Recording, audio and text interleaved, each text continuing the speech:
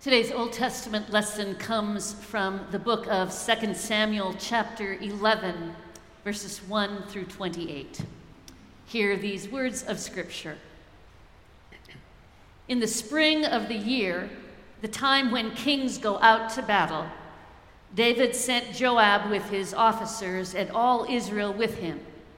They ravaged the Ammonites and besieged Rabbah, but David remained at Jerusalem. It happened late one afternoon when David rose from his couch and was walking about on the roof of the king's house that he saw from the roof a woman bathing. The woman was very beautiful. David sent someone to inquire about the woman. It was reported, "This is Bathsheba, daughter of Eliam, the wife of Uriah the Hittite." So David sent messengers to fetch her, and she came to him, and he lay with her. Now she was purifying herself after her period. Then she returned to her house. The woman conceived, and she sent and told David, "I am pregnant." So David sent word to Joab, "Send me Uriah the Hittite." And Joab sent Uriah to David. When Uriah came to him, David asked how Joab and the people fared and how the war was going. Then David said to Uriah, "Go down to your house and wash your feet." Uriah went out of the king's house, and there followed him a present from the king. But Uriah slept at the entrance of the king's house with all the servants of his lord, and did not go down to his house. When they told David, Uriah did not go down to his house. David said to Uriah, "You have just come from a journey. Why did you not go down to your house?" Uriah said to David, "The ark and Israel and Judah remain in booths, and my lord Joab and the servants of my lord are camping in the open field. Shall I then go down to my house to eat and to drink and to lie with my wife? As you live and as your soul lives, I will not do such a thing." Then David said to Uriah, "Remain here today also, and tomorrow I will send you back." So Uriah remained in Jerusalem that day. On the next day, David invited him to eat and drink in his presence and made him drunk. And in the evening he went out to lie on his couch with the servants of his lord, but he did not go down to his house. In the morning David wrote a letter to Joab and sent it by the hand of Uriah. In the letter he wrote, "Set Uriah in the forefront of the hardest fighting, and then draw back from him so that he may be struck down and die." As Joab was besieging the city, he assigned Uriah to the place where he knew there were many valiant warriors. The men of the city came out and fought with Joab, and some of the servants of David among the people fell. Uriah the Hittite was killed as well. Then Joab sent and told David all the news about the fighting. And he instructed the messenger, "When you have finished telling the king all the news about the fighting, then if the king's anger rises, and if he says to you, 'Why did you go so near the city to fight? Did you not know that they would shoot from the wall? Who killed Abimelech, son of Jerubbaal? Did not yet a woman throw an upper millstone on him from the wall so that he died at Thebez? Why did you go so near the wall?' Then you shall say, 'Your servant Uriah the Hittite is dead too.'" So the messenger went and came and told David all that Joab had sent him to tell. The messenger said to David, "The men gained an advantage over us and came out against us in the field, but we drove them back to the entrance of the gate. Then the archers shot at your servants from the wall. Some of the king's servants are dead, and your servant Uriah the Hittite is dead also." David said to the messenger, "Thus you shall say to Joab, 'Do not let this matter trouble you, for the sword devours now one and now another. Press your attack on the city and overthrow it, and encourage him.'" When the wife of Uriah heard that her husband was dead, she made lamentation for him. When the mourning was over, David sent and brought her to his house, and she became his wife and bore him a son. But the thing that David had done displeased the Lord. The word of the Lord. Thanks be to God.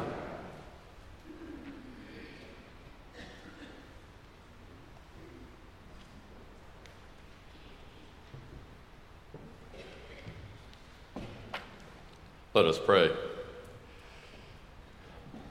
May the words of my mouth and the meditations of all of our hearts be acceptable to you, O Lord, our strength and our Redeemer.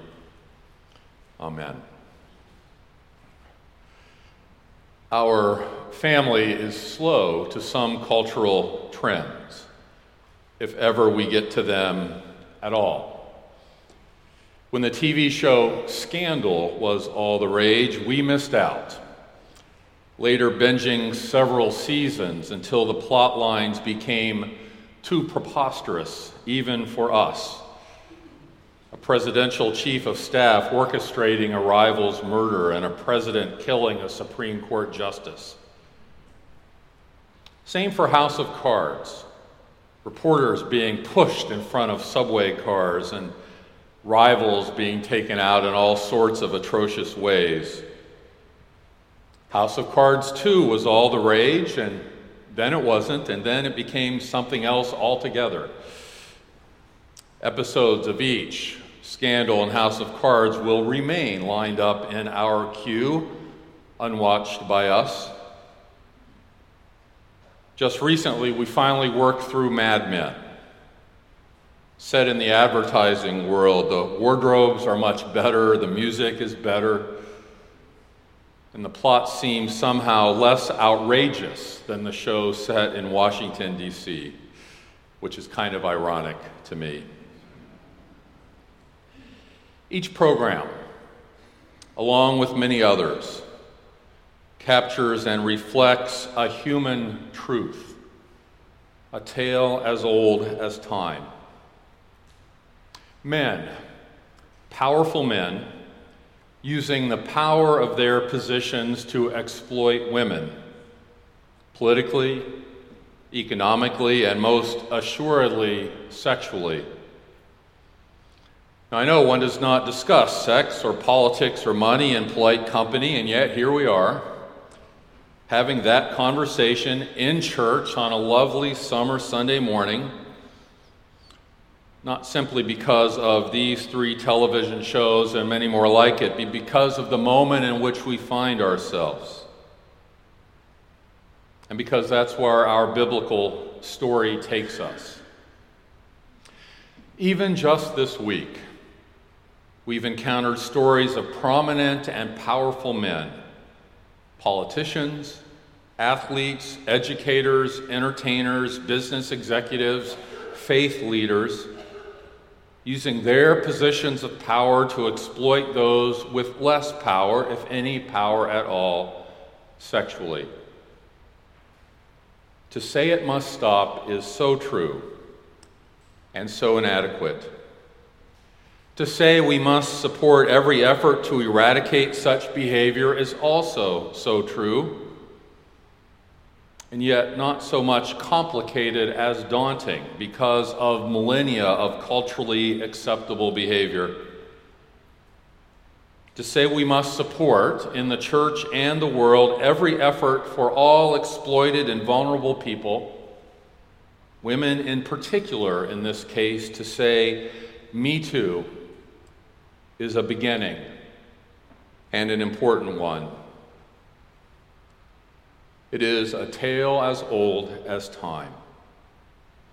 Lynette and Ernest just shared an extended reading from 2 Samuel, and sometimes when we're sitting in church, we know the words of Scripture are being read, but we don't really hear them. At least that's the case for me. David is king. It is wartime, one war in a series of wars led by David, the great warrior. This time it is the Ammonites who will be the victim of the Israelites. David sends his army off to battle, but this time, David will remain in Jerusalem to live to fight another day. Late one afternoon, after a rest, David across a rooftop sees a woman bathing. He sends someone to inquire about her. That's how it happens. She is brought to David. That's how it happens as well. And she becomes pregnant.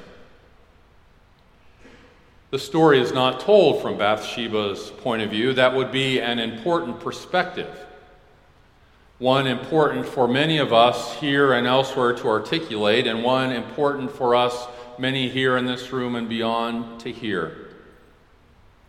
But no, this time the story is told from David's perspective, and from his point of view, he has a problem. Uriah the Hittite, the husband of Bathsheba, is a loyal, effective, and popular soldier. So David sends for Uriah ostensibly to discuss how the war is going. David tries to buy Uriah off. But because Uriah is so committed to his soldiers and their well-being, that effort fails. My soldiers are camping in the open field, he says. Shall I then go to my house to eat and drink and to lie with my wife? David tries again to compromise his integrity, and it again fails. Quickly, attempted bribery pivots to treachery. David arranges it for Uriah to be at the battlefront, where the hardest fighting is happening. He then instructs all of the troops to withdraw, to pull back, except Uriah, who is left exposed and easily killed. David seeks a subterfuge to obfuscate what happened with confusing details about the chaos of battle, unconvincing words of duty and the wages of war. But he knows, and his intimates know, and we know. Did Uriah know, I wonder? Will Bathsheba know, we wonder? God knows. We're told that in no uncertain terms. God knows, but the thing that David had done displeased the Lord. This story feels ancient in so many ways, and as current as this morning's headlines. What to make of it? 3 points, 3 out of so many points to make.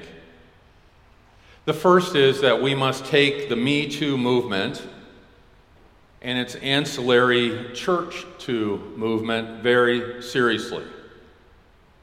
Generations in the making, it cannot be a flash-in-the-pan moment, nor can it be limited to well-known men and their very public falls from grace. Jill Duffield writes that David's actions toward Bathsheba take on a new relevance in the era of Me Too. So our task is twofold: to hear the stories of women who have been exploited and abused, and to call the abusers powerful men asserting their power, call them to accountability. If such behavior displeases God, then it should displease us. It should not be swept under the rug, nor should it ever fall into the trap of blaming the victim. Stories should be told and believed, and accountability must be held. And the church, because we have been given this story, must lead the way into truth and accountability, whether it be in its own life or in the life of the world in which we find ourselves at this very moment. Secondly, we must do a much better job of teaching our children, both our boys and our girls, our young women and our young men, a much better job of modeling talk and behavior and moral responsibility and accountability. Perhaps you saw a recent New Yorker cartoon showing a man talking with a bunch of children. "Hi kids, what are you playing?" he asks. The kids respond, "Mommies and daddies." The man says, "That's nice." One boy says, "I'm the dad. I clean my car 3 times a week and interrupt everyone." A girl says, "I'm the mom. I channel my frustrations into macrame." Another girl says, "I'm the older sister. I'm in art school and have a lot of resentment." Another boy says, "I'm the baby brother. I'm learning about manhood from my insecure dad." The man pauses for a moment. "I'll leave you all to it then," he says. How we teach our children makes a difference. It matters. About their own power, about their own responsibility, about respect and dignity, including with and to those with less power. These boys and girls will become young men and women, and then women and men functioning in church and in business, in government and education. They can be taught. Behaviors can be modeled. Accountability can be demonstrated. Our confession of 1967, now more than 50 years old, speaks of anarchy in sexual relationships as a symptom of alienation. How can we teach our children and model to one another an alternative perspective to anarchy and alienation? Let's call it faithfulness, covenant, fidelity, and relationship. That's our call, our unique and important call. And thirdly, while progress for women has been made in so many ways and in so many areas, it feels still incomplete and often tenuous. In 1956, some 60 years ago, this congregation, led by Lillian Alexander, paved the way for women to become ministers in the Presbyterian Church. And that's good news. Yet there are still some in the broader church who are not so sure, and some in the even broader church still opposed. And within our family, internal limitations remain. We must continue to tell that story because it faithfully chips away at centuries of entrenched sexism that masked as traditional theology. This week I read an interview of 6 women recently elected to the role of bishop in the Lutheran Church. One bishop says that brings a sense of hope to so many, especially those who are younger. And the Lutheran Church, like the Presbyterian Church, is doing a great deal to raise awareness and consciousness, engaging in things like boundary training, issuing statements. Another bishop said, "We've made some very concrete steps into saying that God loves God's people. And God didn't make mistakes in God's creation of God's people." One bishop said this, "I was talking to my brother bishops in my region because I'll be the first woman coming in there, and they said, we will start to behave differently just because you're here." So there's a sense in which there's an awareness that, there are some things that probably do when we're all together because it's just us guys. That's going to change, and that's a good thing. That is a good thing. I thought that as I read the stories of these women bishops who perhaps one day will simply be known as bishops without a qualifier in front of that word. It's a good thing. It's a good thing to hear their stories, to hear the stories of so many women silenced in church and society, to hear the story of David and Uriah and especially Bathsheba, and to hear that story through the Me Too lens. It is a good, if not a difficult thing, to call men to accountability for abuse of power. Truth-telling is rarely easy, but it is always faithful, and it is what God calls us to do. Our call is to be vigilant, to be mindful, to seek healing where it can happen and justice where it should.